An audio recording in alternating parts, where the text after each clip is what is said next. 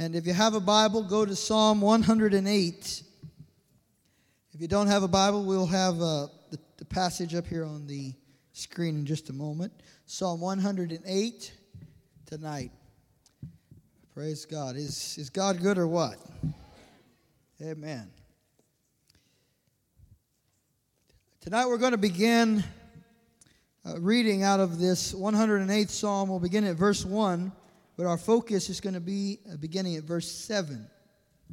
So Psalm of David, and really most scholars believe that Psalm 108 is a combination of two psalms that David brought together for a particular moment and purpose in his life, and that is interesting in and of itself, because the two psalms that he brought together were one a psalm of praise and another was a psalm of prayer. And it lets us know that sometimes you have to do a little bit of both. Sometimes you go into life's situations and you need to pray and you need to praise at the same time.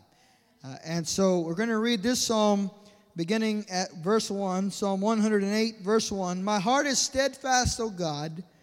I will sing. I will sing praises even with my soul.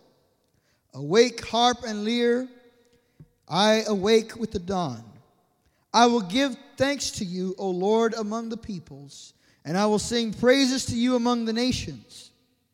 For your loving kindness is great above the heavens, and your truth reaches to the skies.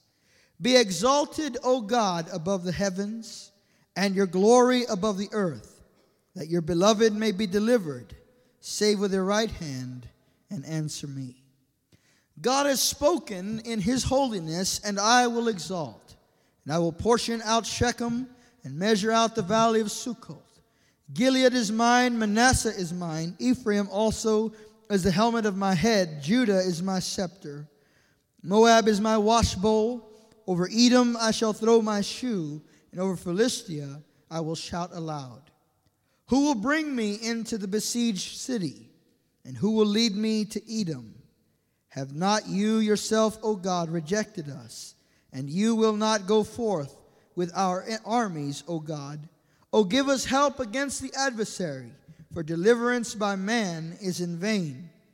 Through God we will do valiantly, and it is he who shall tread down our adversaries. Let's pray. Father, we thank you tonight for the presence of the Holy Spirit in our midst. We're so grateful for the opportunity to be in the house of prayer. I ask now that you would anoint my lips of clay to teach the word of the living God. And I pray that you would anoint the hearing of this congregation, that in receiving the word tonight, it might be fruitful in our daily life. We ask that in Jesus' name, and the church said amen. Amen. Praise the Lord. It's been an interesting few days in South Texas, hasn't it? The last few days have been particularly stressful for some people, more so than for others. And thank God that we in Beeville are starting to see life return to normal for the most part. But there's still a great number of our state and neighbors who are in need daily of provisions. And so we want to thank all of you who have donated to that cause here at the church, as well as those of you who participated on Sunday afternoon with helping our sister church in Rockport. We were able to get a lot done, and there's going to be more work being done tomorrow through Saturday. So if anybody has the time and the ability to help, talk to Elder Cano, and he'll let you know about how you can help with that. But thank you all for your contributions and your giving to that effort.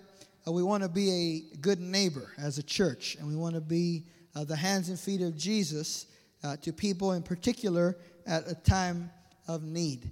And so we're grateful to God for the opportunity to serve others. And you know, sometimes you discover that when you are going through a problem and all you do is focus on that problem, the problem just seems to magnify, gets bigger.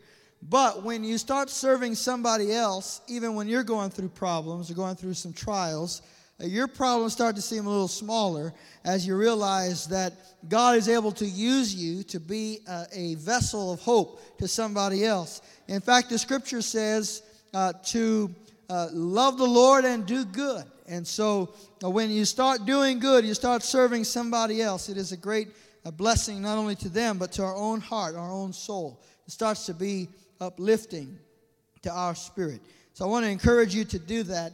And tonight I want to just bring to you a couple of phrases out of this chapter. There's a lot going on in this chapter, but a couple of things in particular that I want to bring out. And just to give you a context for it, the life of David is a very important one in the history of the Bible. And most people know David as the young boy that killed Goliath. But really, David lived a long and a blessed life, as God not only gave him strength to kill Goliath in his youth, but he became the king of Israel and would lead Israel to take a great territory, a great possession of land, which the nation of Israel has not seen again since the reign of King David. And in fact, the Bible talks about Jesus as being the Lion of the tribe of Judah and a child or a son of David, a seed of David. So the messianic line comes through David. And so David's name and David's family is an important one for us in the Bible. And it's important for the history of the Messiah, the history of our Lord Jesus Christ in particular. And so tonight when we read Psalm 108, we read about David in the middle of a time in his life when things were not going the way that God had said they would go. In other words, David was not seeing the promises of God realized fully in his life. Anybody ever been there? I thought I would get some agreement time. Anybody ever been there? Let's be honest about it, all right? There are some moments where your circumstances contradict the voice and the promise of God in your life.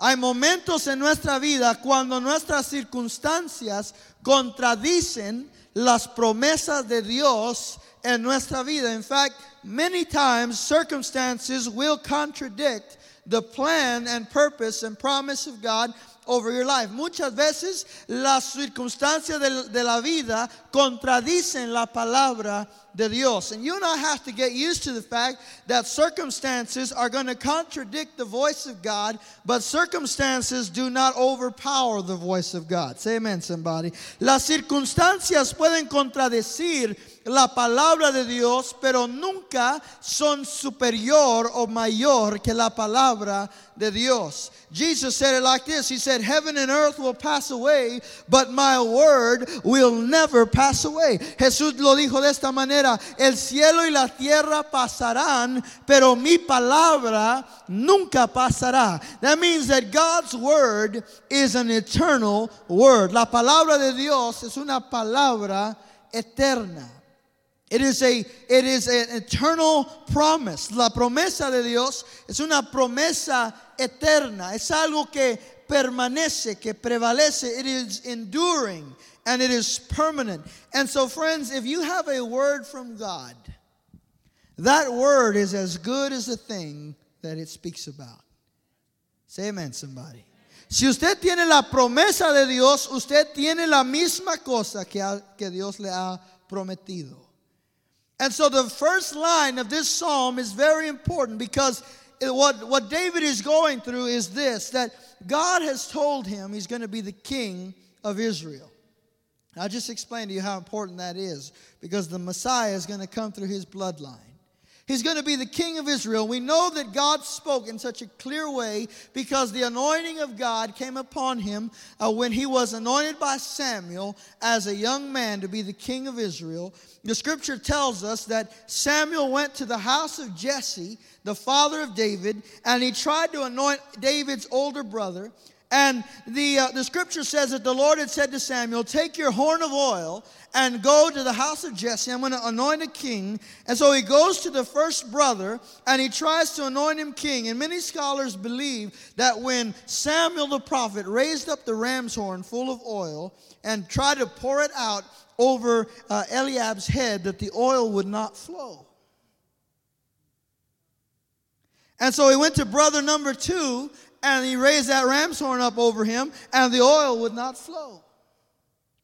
Now, you know gravity, right? Gravity tells you that if you pick up a jar full of oil and turn it upside down, then it's going to flow. Nothing's going to stop it from flowing.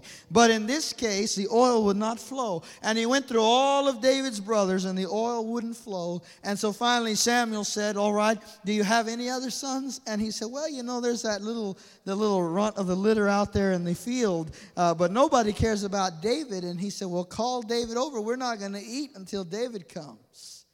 Now you know you're important when they won't eat till you come.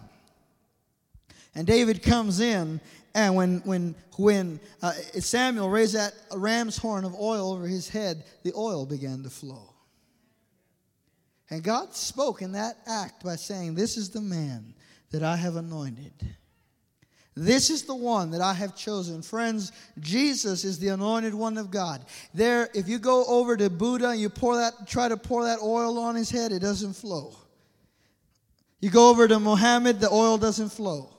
You go over to Abraham, the oil doesn't flow. You go over to Mary, the oil doesn't flow. The anointing only flows on the head of Jesus Christ, God's chosen one. Come on, somebody, you got to say amen.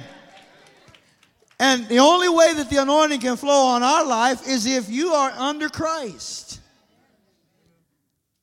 The anointing flows upon God's chosen one. And David in that was a picture of Christ.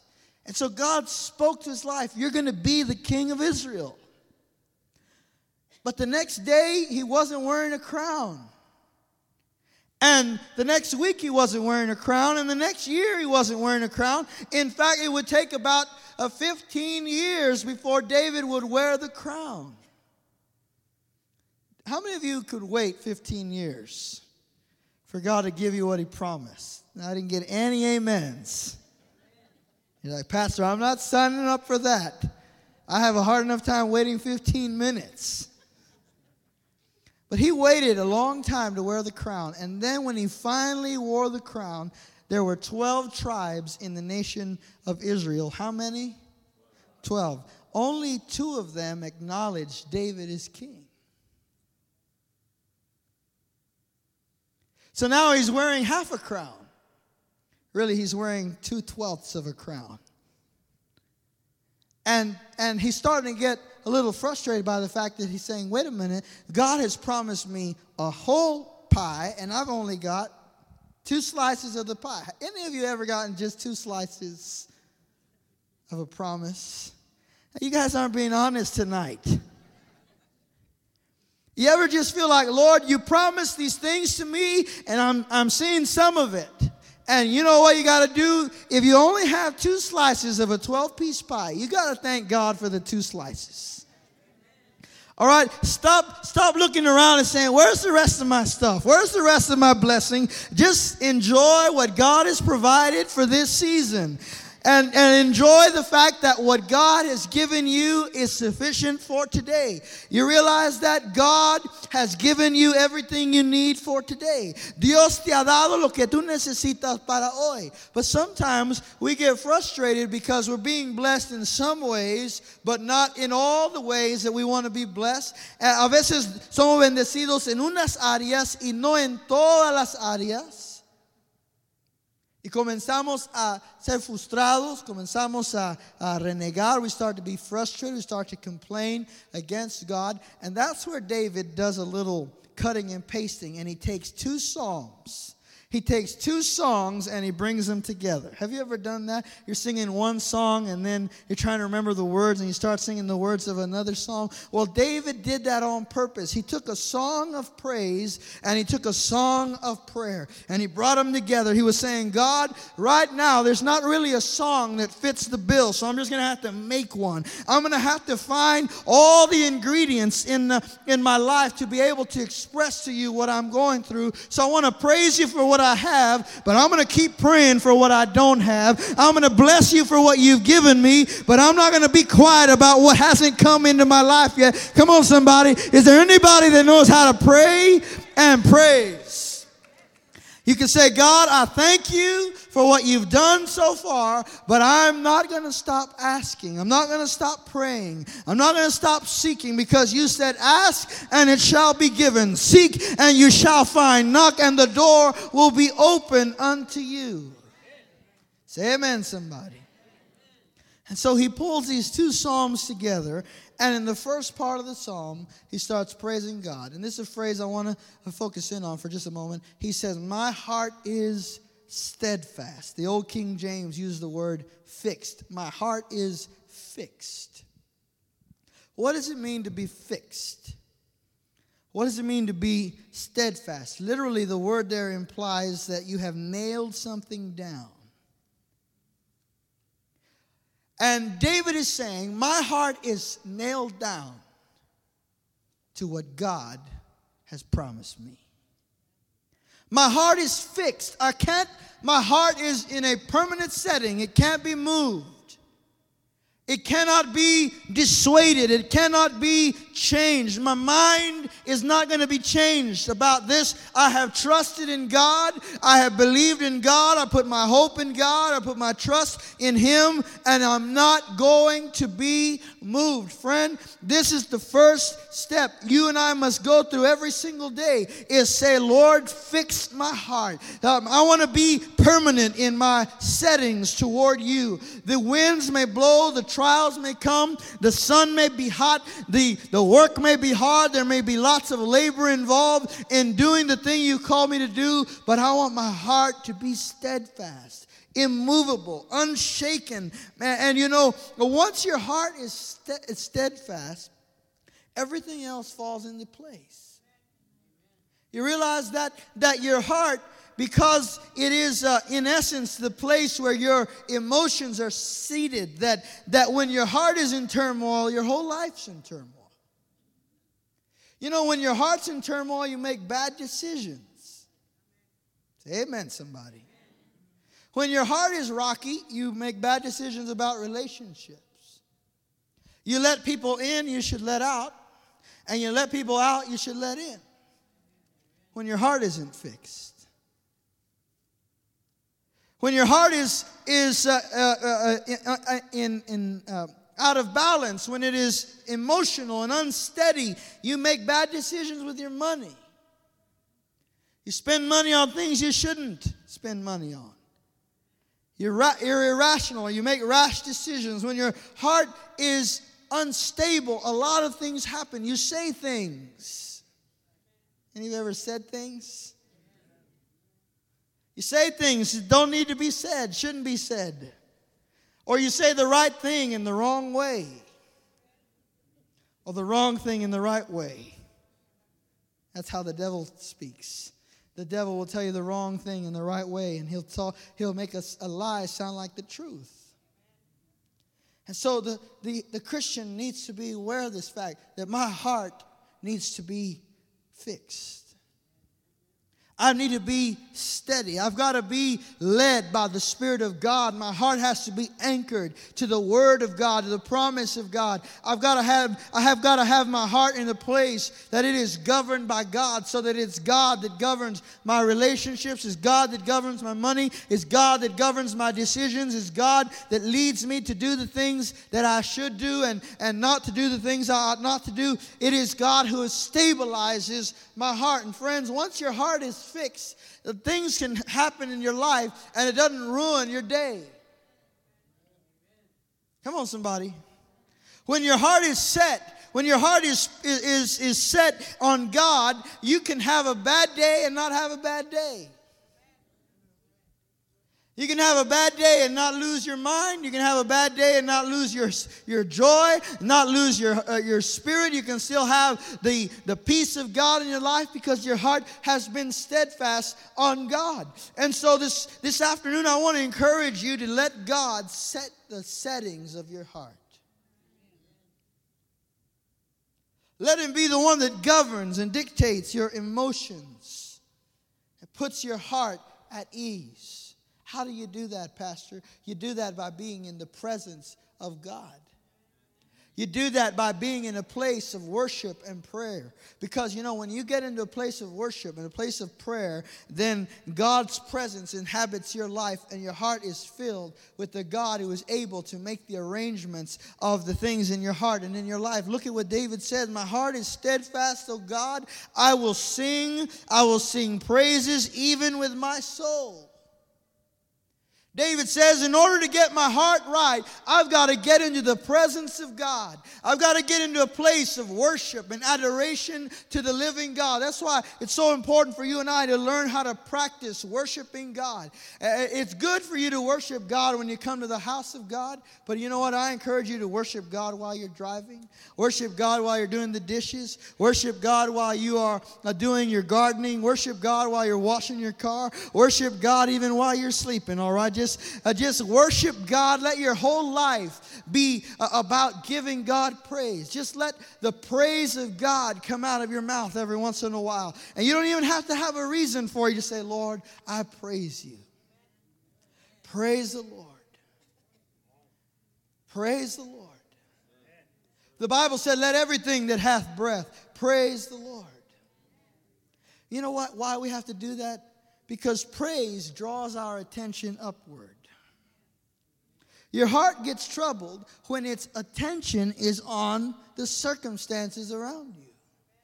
But when you start praising God, your attention gets drawn upward and you start singing like we sang tonight, you are worthy of your name. You are worthy of your name. And that draws your mind and your heart, its attention toward God. And then we started singing that He was holy. And we heard the words of Isaiah, as Isaiah said, in the year that King Uzziah died, I saw the Lord. Where was He? He was high and exalted, and the train of His robe filled the temple. And Isaiah starts telling us that instead of focusing on the funeral of a king, he started to realize there's a king above the circumstances. There's a king above my storm. There's a king above my trial. And I can praise Him and worship Him. And as my attention is drawn to Him, my heart begins to realize, you know what? God is bigger than the guy at McDonald's that messed up my order. God is bigger than this flat tire that's ruining my day. God is bigger than Hurricane Harvey. God is bigger than all of the things that are going on. God is bigger than a bad diagnosis or bad news from somebody in your family. God is bigger than all of that. He says, my heart is steadfast. I will sing. Yes, I will sing praises to the Lord. You say, Pastor, I don't have a good voice. I'm not a good singer. That's why we have congregational singing. All right? So that you can just let your heart sing to God. Don't ask me for a microphone, all right? I'm not going to do that. But you worship God from right where you are. And let your spirit be filled with the Spirit of God. Because the Bible said that the Lord inhabits the praise of His people. God moves in to praise. He makes Himself known. It's like a little boy. You have him in the other room and mom and dad start talking about that little boy and say, he did really good in that baseball game, did he? Did you see how he hit that ball? Did you see how he ran? And that little boy starts inching his way closer to the kitchen because they're talking good about him. Did you see that A he got in math? And before you know it, that little boy's up on the counter like this. Tell me more. That's what happens when you start worshiping God. The Lord starts moving in a little closer. Says, wait a minute, there's something going on down there. I've got to get into the place where I'm wanted, where I am desired. And He moves in. Somebody say, praise the Lord. My heart is steadfast. I will sing, yes, I will sing to the Lord. Now, go to verse 7. Because there's another phrase here I want you to notice. Verse 7, he says, God has spoken. Now, here we have a clue as to why David's heart is steadfast and why he's able to praise God. Because he's saying, God has spoken. Now, here's what I want you to hear and understand tonight. David is saying God has spoken, and what he said, even though I haven't seen it yet, it's done. The moment he said it, it was mine. The fact that he said it, it's mine. And in that, my heart can be steadfast. I can be steady. I can be stable because God's word is unchanging to me. God's word is eternal to me. Friend, I don't know if you realize this or not, but the Bible is full of God's promises toward you, of the things that God has spoken about you, about your family, about your marriage, about our community, about our church. Come on, somebody. God has spoken, and God's word is a good word. God's word is a blessing word. God's word is a healing word. God's word brings freedom. God's word brings deliverance. And so when David says, I don't care if 10 of the 12 tribes don't want to acknowledge me as king, God said they were going to do it. So before they know it, they're going to do it. If God said it, it's mine. My heart is fixed. I can praise God because of what he said. Now, this implies a faith on the part of David that you and I have to cultivate in our daily lives. Because some people, not here at Kingsway, but some people in other churches that I have visited from time to time, they only praise God once God has done.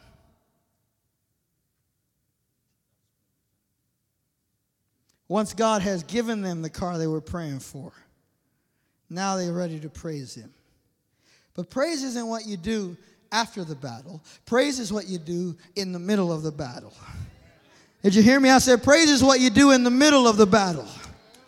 Praise isn't what you do when the problem is fixed. Praise is what you do when you're in a fix. All right, it's what you do when you don't see the way out and you can't see your way clear and you say, you know what, God, I'm going to praise you anyway because of what you said to me, because of your word. It implies that David believed God's word. Friends, this is essential tonight. You and I have to cultivate this in our daily life. Do you believe God's word? If you believe God's word, then you can possess God's word and its promises. If you don't believe his word, you can't have what it says. Faith is the substance of things hoped for, the evidence of things not seen. That means what you believe about God's word is what you can possess in your life.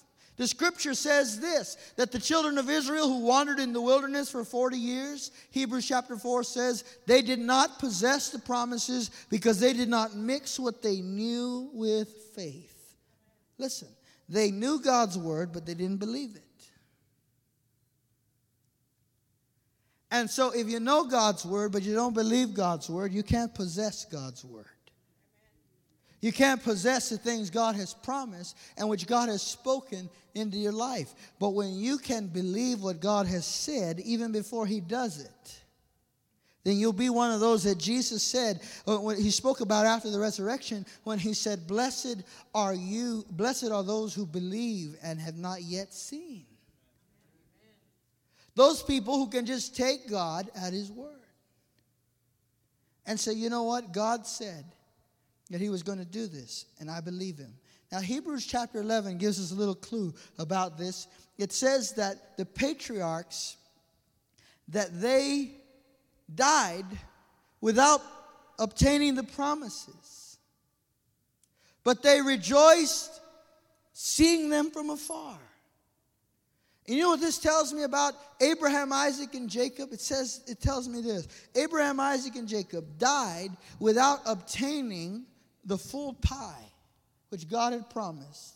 But their faith was so big that they realized that God had spoken something that outlived them. When they died, they realized, you know what? I thought this pie was just for me, but I didn't realize that this pie was for the generations that were to come. And so they died, and their faith was still intact. Because they said, you know what, if I didn't get all that God promised, it's because the promise is so big, it's bigger than me. I wonder if there's anybody in here tonight that's willing to believe God for a promise that's bigger than you. A promise that's bigger than your children and your grandchildren and your great-grandchildren. A promise that reaches generations. That's the kind of faith that we have to cultivate. The kind that says, I believe God's word. God has spoken. Say that with me. God has spoken. So, tomorrow when something comes in your life that contradicts the promise of God over you, you just tell that thing, God has spoken. And smile. And praise the Lord. And thank God for His promise, for His goodness, for His presence in the midst of your life. What has God promised? What has God spoken? He said, I will never leave you nor forsake you. He said, when you walk through the valley of the shadow of death, you will fear no evil, for I am with you. He said, when you go through the waters, they will not overtake you. When you walk through the fire, not even the smell of smoke will be upon you. He says that He will supply all of your needs according to His riches in glory. He said that He sent His word and He healed all of your diseases. Come on, somebody. I'm talking about the promises of God that are over your life. Do you believe God? Say it again tonight. God has spoken. And if God has spoken, David says, I will rejoice. These 10 tribes are out there saying, you're not going to be king over us. We'll have it our own way. You're not going to tell us what to do. And that went on for about 7 years. 7 years or so, David was denied the full crown. But that whole time, he stuck to the fact that God had spoken to him. And he was unmoved from that promise. And in 2 Chronicles chapter 18, the prophet of God comes to David and he tells him, David, look, the things that God has spoken into your life, God is going to do. God is going to fulfill every word that He has spoken into your life. And I'm here tonight to tell you, God is a promise keeper. Come on, somebody. I said, God is a promise keeper. The scripture says that God is not a man that He should lie, nor the Son of Man that He should change His mind. Any of you ever lied? Don't raise your hand, all right? This is not an altar call. Any of you ever changed your mind? You can raise your hand about that. Yeah. God's not like us, is He? He's not a man that He should lie, nor the Son of Man that He should change His mind. What God has spoken with His mouth, He will do with His hand. That's what the Word of God says. What God has spoken with His mouth, He will do with His hand. Friend, you don't have to worry about whether or not God will do what He said. You just need to wait on it and trust and worship while you wait. And so David adopts this mentality. God has spoken, I will rejoice. Look at the third phrase there of verse 7. He says, I will measure out Sukkoth. Now, here's the first thing I want you to see. When he understands what God has spoken, he says, I'm gonna pull out my measuring tape and I'm going to start making plans. Any of you ever started making plans? I can see them already, the little bubble up above your head. There's this house on such and such street with such and such address, Pastor. I'm already measuring out the drapes for that house. Come on, is there any amens in the house of God tonight? He says, I started measuring it out. It's not mine yet. But I already know the dimensions. I already planned it out because God said it. And if God said it, then it's going to be mine. It's done. Come on, somebody. I said it's going to be mine. It's done. God has made this plan for me. He's provided it by His word, and what God said He'll do, He'll do. He says, I'm going to measure out Sukkoth. Now, here's the thing. Sukkoth was actually enemy territory. And the first thing David puts on the list as he says, I'm going to find victory over the enemies within my house. I'm going to find victory over the enemies that are within. You know, we have enemies without, right? But there are some enemies within. And it's like what Paul said. He said that there are enemies without and there are perils within.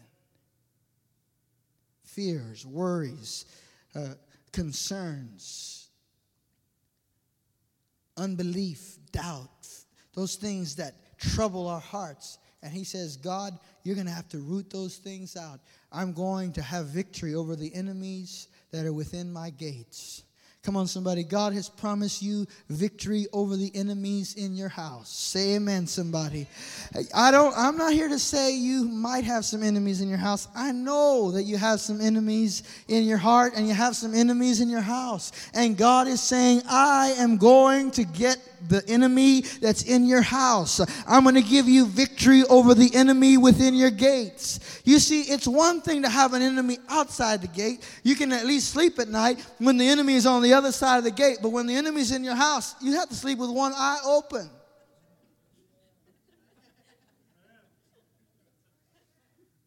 And God says, I'm going to shut both of those eyes when you sleep. I'm going to take the enemy out of your house, out of your gates.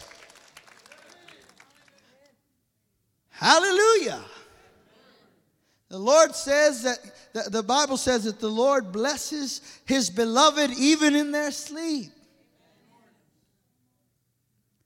Remember one time I went to a conference and I came out of the conference. It was night and my car didn't start. Enemies within. And I thought to myself, well, being as how Daddy didn't raise a mechanic, it's going to be a problem for me. And it's late at night, and I said, well, the Lord blesses His beloved even in their sleep. So I called a taxi. I said, take me to my hotel. Took me to my hotel. I said, pick me up in the morning, and you're going to take me back there. All right. He picked me up in the morning, took me back there. I said, Lord, I believe that you bless your beloved even in their sleep. So while I'm sleeping tonight, this car is your problem. I came back the next morning. Taxi dropped me off. Got to the car, opened it up, turned it on, drove 6 hours back home. Not a problem. Come on, somebody. The Lord blesses His beloved even in their sleep. Why are you losing sleep over something you can't control? God's got it. So I have to ask the Lord, why did I have to spend $60 on a taxi? He says, just so you can know that I can provide for taxis too. God is not limited, friends. He can root out the enemies within. He says, I'm going to measure out Sukkoth, that place where your enemy used to sit. God says, go ahead and plant a garden over that. Go ahead and plan for what God is going to do when you have that free time back in your life. He says then in the next phrase, Gilead is mine and Manasseh is mine. He starts talking about not only the enemies within, but now he says the borders of my kingdom are established by God. These tribes, Manasseh and Gilead, were beyond the Jordan. They were border tribes, and he was saying, God is going to give me not only the things I have, but He's going to press my borders to a new place, and He's going to give me a secure gate, a secure border. God is going to do this. And then he says, Gilead and Manasseh They are mine. They are already mine. They're going to have allegiance to me. He speaks of those things which are not as though they are. You know, that's what faith does. Faith speaks of things that aren't as though they are. Faith sees what the eye can't see, what the natural mind can't see. Is there anybody in here with some faith? Faith says, Gilead is mine. Right now, their face is turned against me. Right now, they are my enemy. Right now, they don't want anything to do with me. But they're going to throw me a party one day. And they're going to invite me in one day. They're going to show me allegiance. That is exactly what happened to David. The scripture tells us that this group that he mentions later, that they celebrated a feast in his honor. The people that were hating on him one day were loving on him the next. God can turn things around. So watch out when your enemies start blessing you. You got to watch out. You don't try to pay back all the years that they were your enemy. You just got to let it go, because God says, I'm going to turn those things around. He says, I will set a table before you in the presence of your enemies. Come on, somebody. God says, I'll do that. And then he mentions the three greatest enemies of Israel: Moab, Edom, and Philistia. He says, Moab is my washbowl. You don't really know what that is. In the ancient day, that was basically the sink. He says, Edom is over Edom I will throw my shoe. He's talking about that little rug that you set outside of your shower, where you leave your slippers. He says, Judah will be my Philistia, I will shout aloud. He's talking about the Philistine army and their terrorizing of the nation of Israel. He speaks to those most vile and difficult enemies of Israel. And he says, every single one of them, God has promised me that their land will be the possession of the nation of Israel, and that God will give me victory over my enemies. Friend, I'm here tonight to tell you that I don't care what the enemy is you're facing. He can be strong. He can be powerful. He can be mighty. He can be wicked. He can be disgusting to look at. He can be scary in the middle of the day. But whoever it is, God says, I will bring your enemies to nothing. I will give you victory. I will give you victory. I will give you victory. You will win. Come on, somebody. God says, I will cause you to win. You say, but Pastor, I'm facing the enemy of addiction, or the enemy of poverty. I'm facing an enemy that has plagued my family for generations. In Jesus Christ, you have victory over every power of hell and over every power of darkness. The victory belongs to the children of God. Come on, somebody. Moab and Philistia and Edom are going to bow before the children of the living God. No stronghold, no fortress will be able to stand. And then in verse 13, he says, verse 12, if you look at that, he has a question here. Verse 10, he says, who will bring me into the besieged city? Who's going to do this? He says, God, you've spoken. You've made these promises. And really, what is a promise except a commitment from God? You realize that God has made a commitment to you? Are you committed to Him? Because God is committed to you. God has put His word on it. He's put His name on it. And so David says, who is going to deliver the besieged city into my hand? This is an important question, because David is asking it in two ways. First of all, in the Old Testament, we see this question asked twice. Once by Moses, the next time by Joshua. And both of them are asking God, who's going to give us the promised land? In the first case, Moses asked the question because the Lord said to Moses in Exodus chapter 33, he said, I will give the nation of Israel the land that I promised them, but I will not go with them. And he said that because they had worshiped a foreign god and they had rejected the covenants of the Lord. And he says, I will not go with you. I'm going to give you what I promised, but I will not go with you. There's a warning there for us. Don't ever be satisfied with God's stuff. Don't ever say, God, I'll take the stuff over your presence. You got to say, God, I want your presence over the stuff.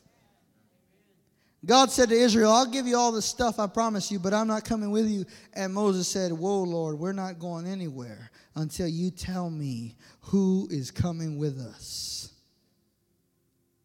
You've got to come with us. And if you won't come with us, we won't go up from here.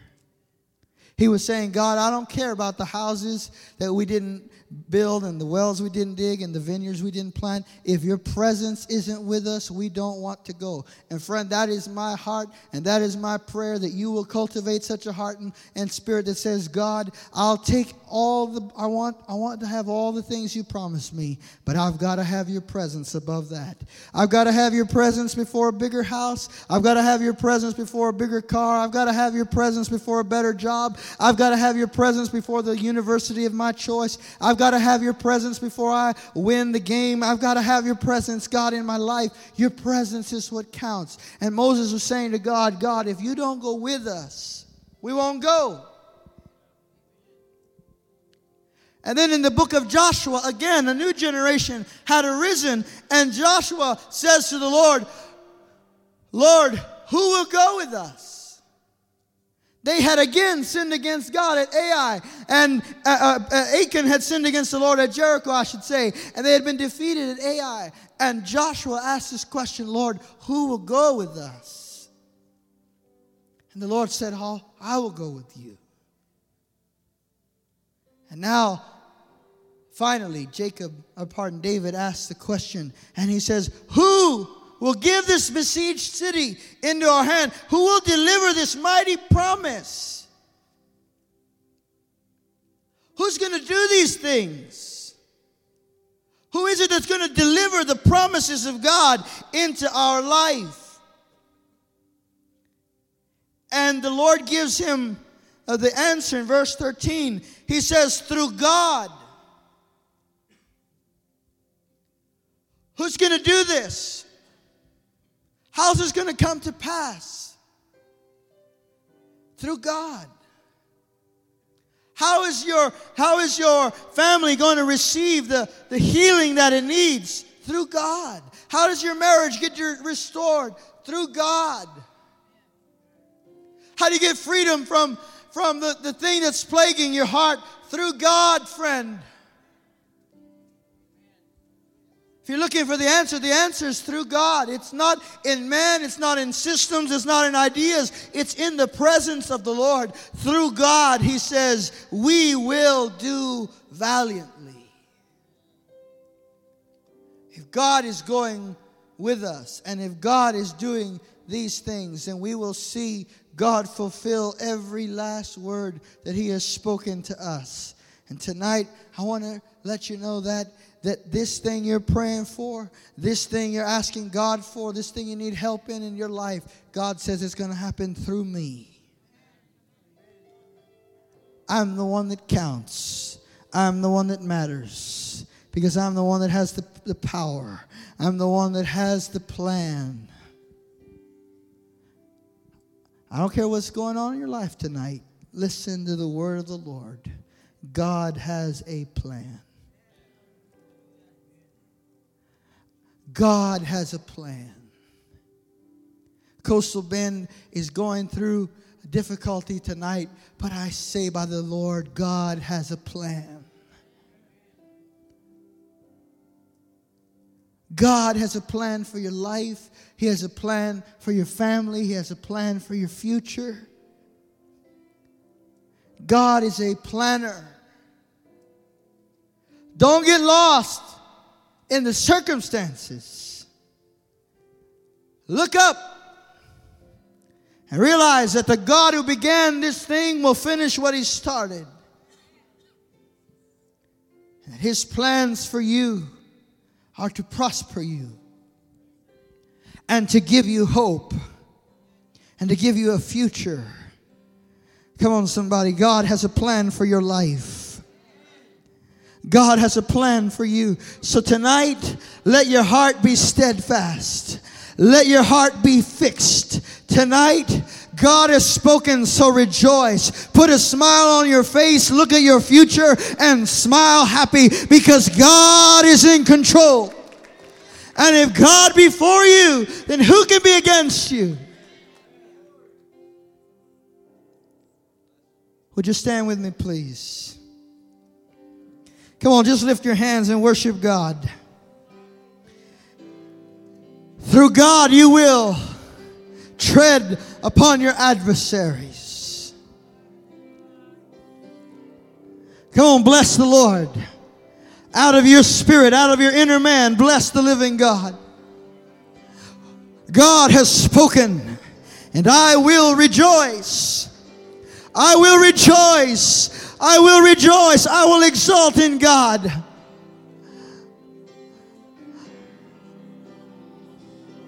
Because through all of life's storms and through all of life's seasons, God has worked out a plan.